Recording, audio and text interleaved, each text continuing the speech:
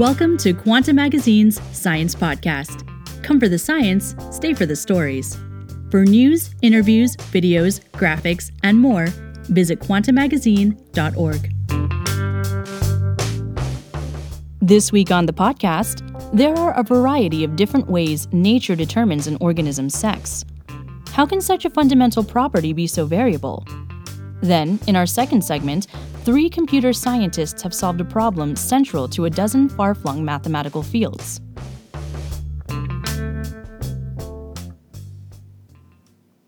First, The Incredible Shrinking Sex Chromosome by Emily Singer. Jennifer Marshall Graves, an Australian biologist, is probably best known for a dire prediction. The human Y chromosome, which makes males male, could disappear in the next 5 million years.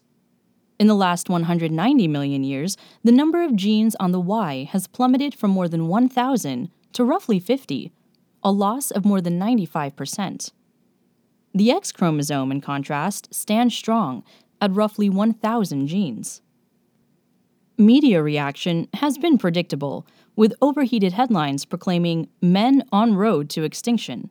But Graves, a biologist at La Trobe University in Melbourne, notes that 5 million years is a long time for a species such as ours, which is only 200,000 years old. More importantly, the loss of the Y chromosome might not spell disaster. If the Y does disappear, we may well develop a new mechanism for making men.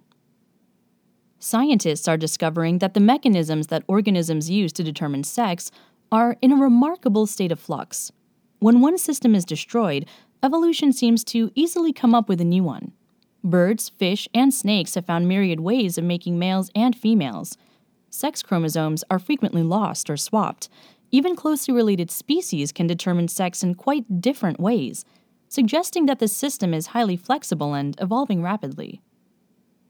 Recent studies of these different animals are helping scientists understand what happens when sex chromosomes shrink and disappear.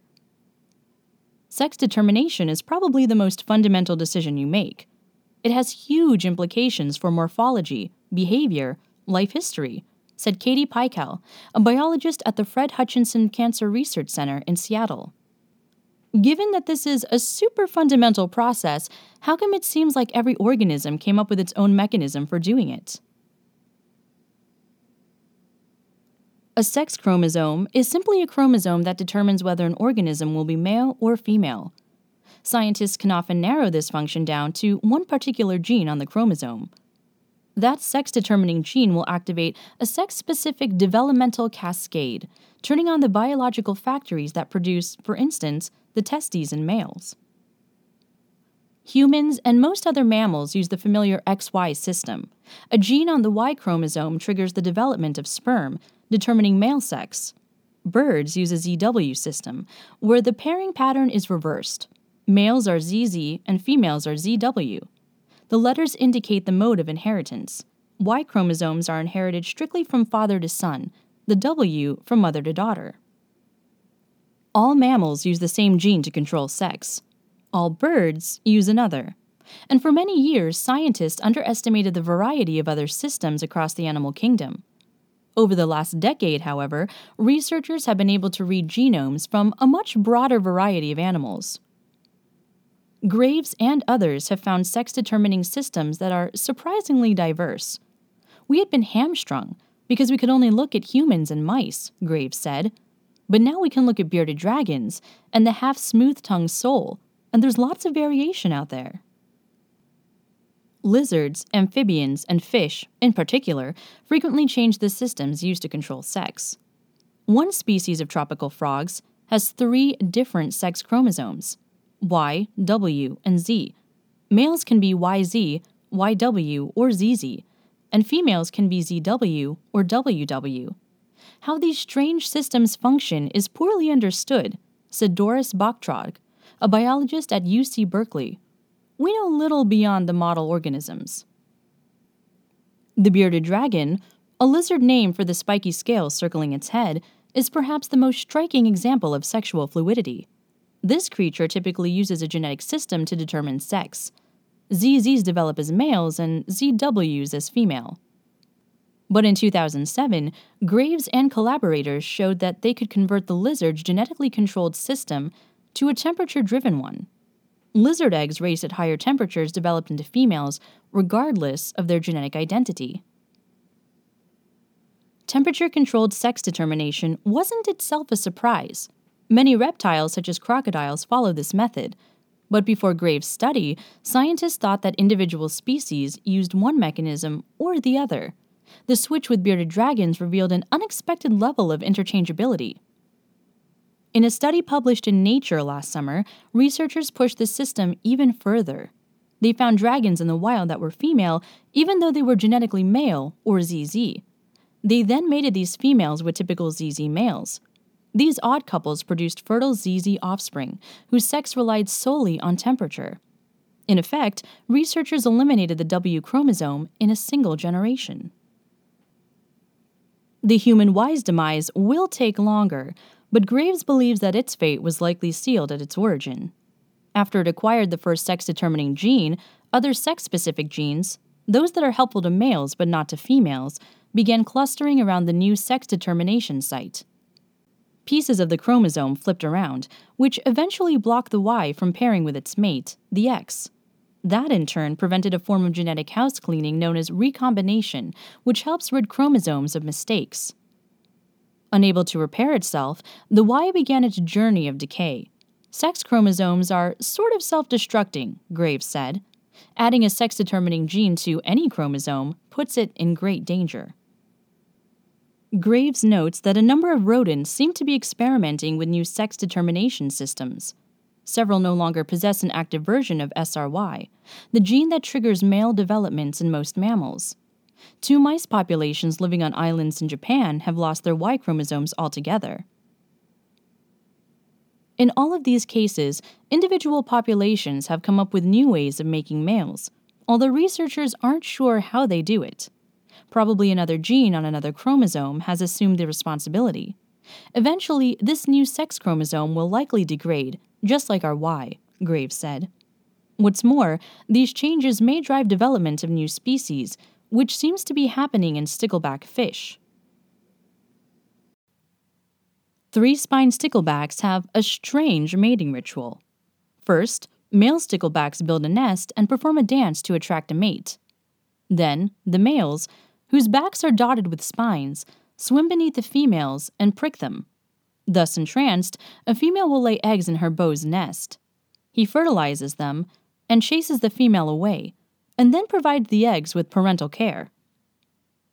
Sticklebacks are a favorite among evolutionary biologists because they have evolved enormous diversity in both appearance and behavior on a relatively short evolutionary timescale. This diversity extends to their sex chromosomes. In some species, the male has 2 different chromosomes, as with humans. In other species, the female has them. 2 closely related species of sticklebacks in Japan have proved particularly interesting.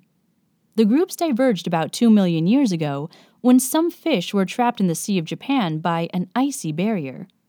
The 2 species can be found breeding in the same locale, waters around the island of Hokkaido, but not with each other. Both populations perform the pricking part of the mating dance, but with some significant differences. Males from the Pacific gently prick their would-be mates, while males from the Sea of Japan give them a great shove. As soon as the male does the aggressive pricking behavior, the Pacific female says, "Forget it, I'm out of here," Peikel said. The reverse pair, Pacific males and females from the Sea of Japan, will mate in the lab, but their male offspring are sterile. In addition, fish from the Sea of Japan have a chromosomal oddity. The Y chromosome is fused to the paternal copy of chromosome 9. The maternal copy of chromosome 9 becomes a new sex chromosome dubbed the Neo-X, and on this Neo-X lie the genes that drive the fish's aggressive behavior. The findings link a new sex chromosome with a mating barrier and ultimately a new species. But which came first? Did the chromosome fusion make it impossible for the 2 groups to mate, eventually leading to differences in their mating dance, or did the new mating behavior precede the chromosomal change? No one knows, but recent data show that genetic differences in the fish are concentrated on the sex chromosomes. According to Paikal, that strongly suggests that sex chromosome evolution leads to new species. There are really no cases in which we know what caused speciation, because it's really hard to go back in time to figure it out, she said. But it is one of the rare cases where there is a direct link between chromosome rearrangement and speciation mechanism. Lizards, fish, and rodents seem to survive major changes to their sex chromosomes. But what about humans? Are we in danger of losing the Y? That's a matter of debate. For Graves, the answer is yes.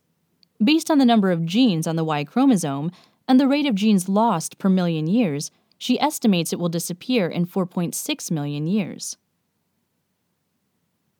Other researchers have challenged Graves' dire predictions for the Y. A study published in Nature in 2012 found very little change over the last 25 million years. Since we diverged from Old World monkeys, the Y chromosome has lost just one gene. Graves' response is that sex chromosome changes occur in fits and starts, so it's impossible to predict whether the current pattern of stability will last.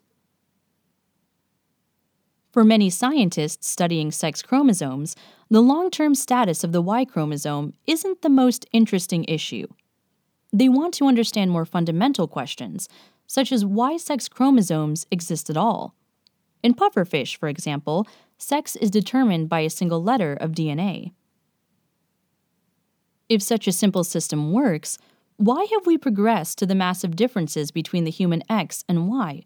Said Judith Mank, an evolutionary biologist at University College London.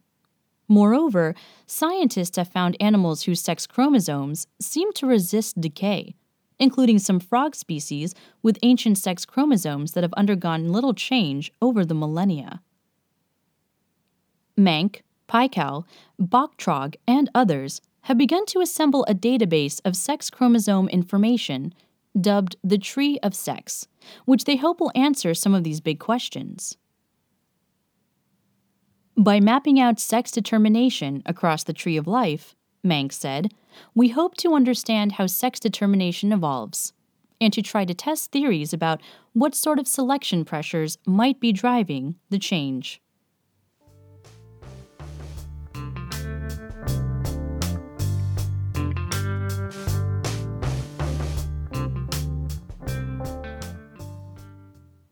Second, Outsiders Crack 50-Year-Old Math Problem by Erica Clareich.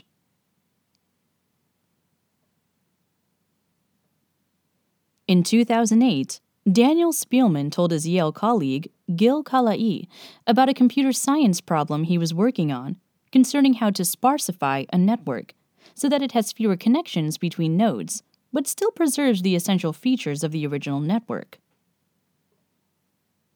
Network sparsification has applications in data compression and efficient computation, but Spielman's particular problem suggested something different to Kalai. It seemed connected to the famous Cadison-Singer problem, a question about the foundations of quantum physics that had remained unsolved for almost 50 years. Over the decades, the Cadison-Singer problem had wormed its way into a dozen distant areas of mathematics and engineering, but no one seemed to be able to crack it. The question defied the best efforts of some of the most talented mathematicians of the last 50 years, wrote Peter Kazaza and Janet Tremaine of the University of Missouri in Columbia in a 2014 survey article. As a computer scientist, Spielman knew little of quantum mechanics or the Cadison-Singer problem's allied mathematical field called C-star algebras. But when Kalai, whose main institution is the Hebrew University of Jerusalem, described one of the problem's many equivalent formulations, Spielman realized that he himself might be in the perfect position to solve it. It seemed so natural, so central to the kinds of things I think about, he said. I thought, I've got to be able to prove that. He guessed that the problem might take him a few weeks. Instead, it took him 5 years. In 2013, working with his postdoc, Adam Marcus, now at Princeton, and his graduate student, Nikhil Srivastava, Now at UC Berkeley, Spielman finally succeeded. Word spread quickly through the mathematics community that one of the paramount problems in C-star algebras and a host of other fields had been solved by three outsiders: computer scientists who had barely a nodding acquaintance with the disciplines at the heart of the problem. Mathematicians in these disciplines greeted the news with a combination of delight and hand-wringing. The solution, which Kazaza and Tremaine called a major achievement of our time, defied expectations about how the problem would be solved and seemed bafflingly foreign. Over the past 2 years, the experts in the Katteson-Singer problem have had to work hard to assimilate the ideas of the proof. Spielman, Marcus, and Srivastava brought a bunch of tools into this problem that none of us had ever heard of. Kazaza said, "A lot of us loved this problem and were dying to see it solved, and we had a lot of trouble understanding how they solved it." The people who have the deep intuition about why these methods work are not the people who have been working on these problems for a long time, said Terence Tao of UCLA, who has been following these developments.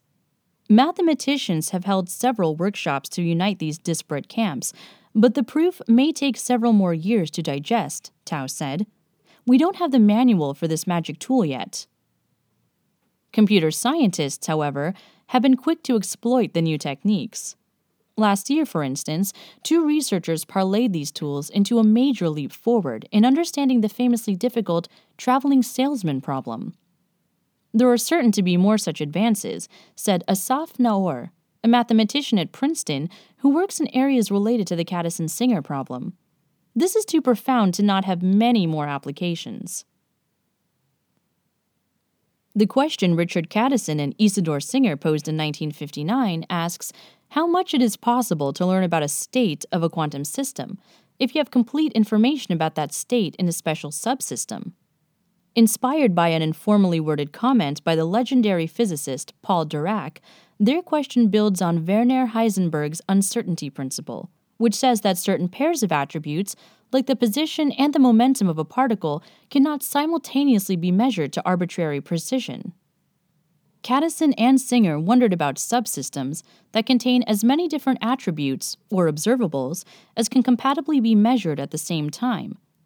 If you have complete knowledge of the state of such a subsystem, they asked, can you deduce the state of the entire system? In the case where the system you're measuring is a particle that can move along a continuous line, Katteson and Singer showed that the answer is no. There can be many different quantum states that all look the same, from the point of view of the observables you can simultaneously measure. It is as if many different particles have exactly the same location simultaneously. In a sense, they are in parallel universes, Katteson wrote by email, although he cautioned that it's not yet clear whether such states can be realized physically. Katteson and Singer's result didn't say what would happen if the space in which the particle lives is not a continuous line, but is instead some choppier version of the line.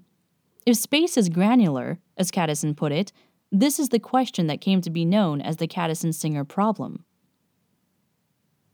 Based on their work in the continuous setting, Katteson and Singer guessed that in this new setting, the answer would again be that there are parallel universes. But they didn't go so far as to state their guess as a conjecture. A wise move in hindsight, since their gut instinct turned out to be wrong. I'm happy I've been careful, Katteson said. Katteson and Singer, now at the University of Pennsylvania and MIT, respectively, posed their question at a moment when interest in the philosophical foundations of quantum mechanics was entering a renaissance. Although some physicists were promoting a shut-up-and-calculate approach to the discipline, other, more mathematically inclined physicists pounced on the Katteson-Singer problem, which they understood as a question about C-star algebras, abstract structures that capture the algebraic properties not just of quantum systems, but also of the random variables used in probability theory, the blocks of numbers called matrices, and regular numbers. C-star algebras are an esoteric subject, the most abstract nonsense that exists in mathematics, in Kazaza's words. Nobody outside the area knows much about it. For the first 2 decades of the Katteson-Singer problem's existence, it remained ensconced in this impenetrable realm. Then, in 1979, Joel Anderson, now an emeritus professor at Penn State, popularized the problem by proving that it is equivalent to an easily stated question about when matrices can be broken down into simpler chunks. Matrices are the core objects in linear algebra, which is used to study mathematical phenomena whose behavior can be captured by lines, planes, and higher dimensional spaces. So suddenly, the Katteson-Singer problem was everywhere. Over the decades that followed, it emerged as the key problem in one field after another. Because there tended to be scant interaction between these disparate fields, no one realized just how ubiquitous the Katteson-Singer problem had become until Kasaza found that it was equivalent to the most important problem in his own area of signal processing. The problem concerned whether the processing of a signal can be broken down into smaller, simpler parts. Kasaza dived into the Katteson-Singer problem, and in 2005, he, Tremaine, and two co-authors wrote a paper demonstrating that it was equivalent to the biggest unsolved problems in a dozen areas of math and engineering.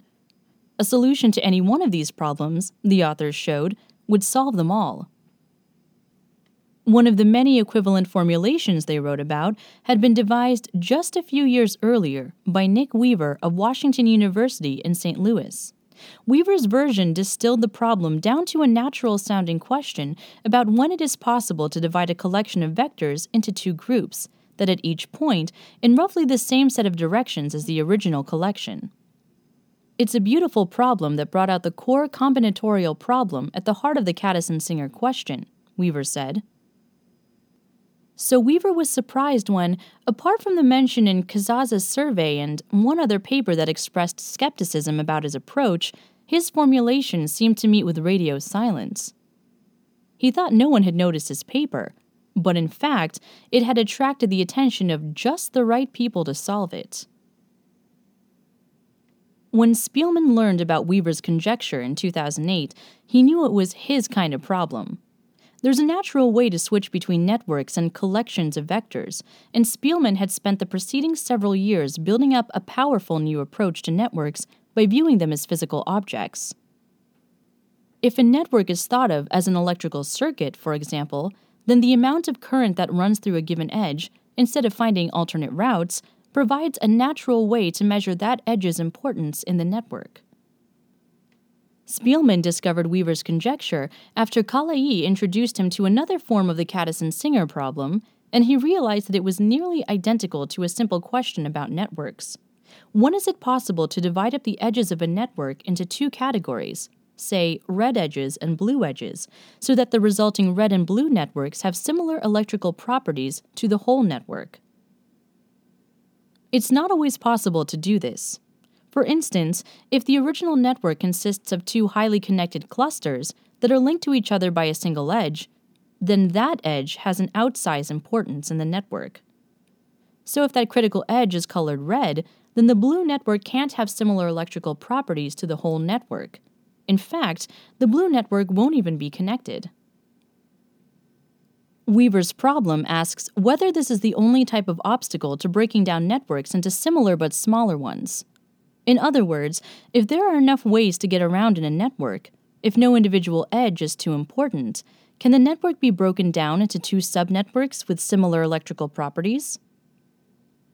Spielman, Marcus, and Srivastava suspected that the answer was yes, and their intuition did not just stem from their previous work on network sparsification. They also ran millions of simulations without finding any counterexamples. A lot of our stuff was led by experimentation, Marcus said. 20 years ago, the three of us sitting in the same room would not have solved this problem. The simulations convinced them that they were on the right track, even as the problem raised one stumbling block after another. And they kept making spurts of progress, enough to keep them hooked. When Marcus's postdoctoral fellowship expired at the end of the team's 4th year working on the problem, he elected to leave academia temporarily and join a local startup called Crisply, rather than leave New Haven.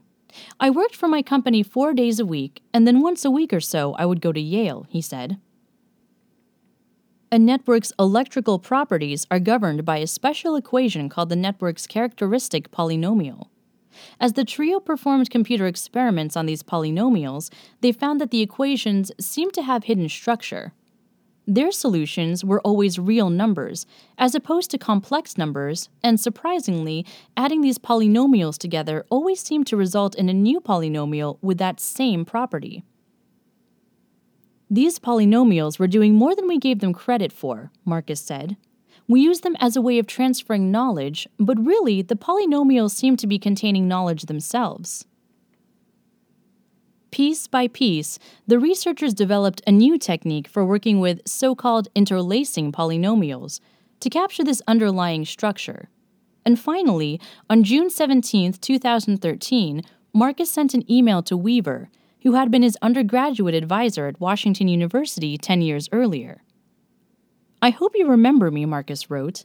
"The reason I am writing is because we think we have solved your conjecture.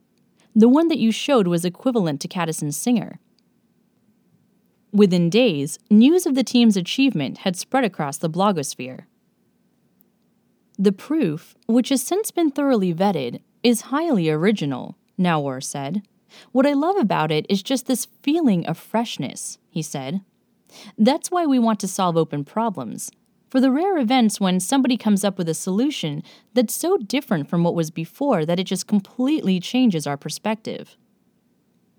Computer scientists have already applied this new point of view to the asymmetric traveling salesman problem. In the traveling salesman problem, a salesman must travel through a series of cities with the goal of minimizing the total distance traveled. The asymmetric version includes situations in which the distance from A to B differs from the distance from B to A. For instance, if the route includes one-way streets.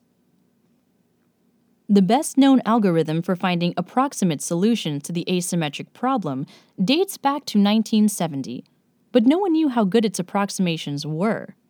Now, using ideas from the proof of the Katteson-Singer problem, Nima Inari of UC Berkeley and Cheyenne Ovies-Garan of the University of Washington in Seattle have shown that this algorithm performs exponentially better than people had realized.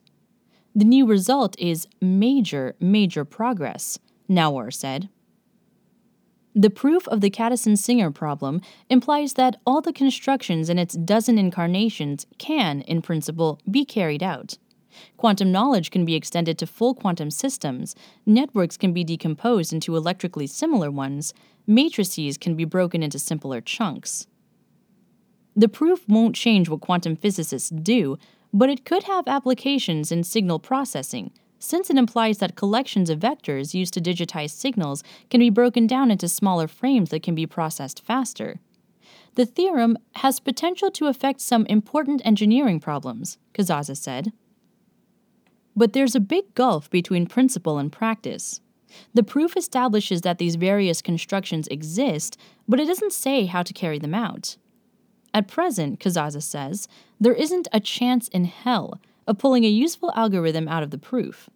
However, now that mathematicians know that the question has a positive answer, he hopes that a constructive proof will be forthcoming, not to mention a proof that mathematicians in his field can actually understand. All of us were completely convinced it had a negative answer, so none of us was actually trying to prove it, he said. Mathematicians in the fields in which the Katteson-Singer problem has been prominent may feel wistful that three outsiders came in and solved their central problem. But that's not what really happened, Marcus said.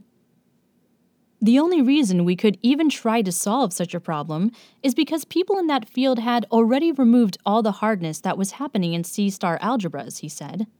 There was just one piece left, and that piece wasn't a problem they had the techniques to solve. I think the reason why this problem lasted 50 years is because it really had two parts that were hard. Throughout the 5 years he spent working on the Katteson-Singer problem, Marcus said, I don't think I could have told you what the problem was in the C-star algebra language, because I had no clue. The fact that he, Srivastava, and Spielman were able to solve it says something about what I hope will be the future of mathematics, he said. When mathematicians import ideas across fields, that's when I think these really interesting jumps in knowledge happen. You're listening to Quantum Magazine's Science Podcast. with music by Poddington Bear. I'm Leah Alfonso. For news, interviews, graphics, and more, visit quantummagazine.org.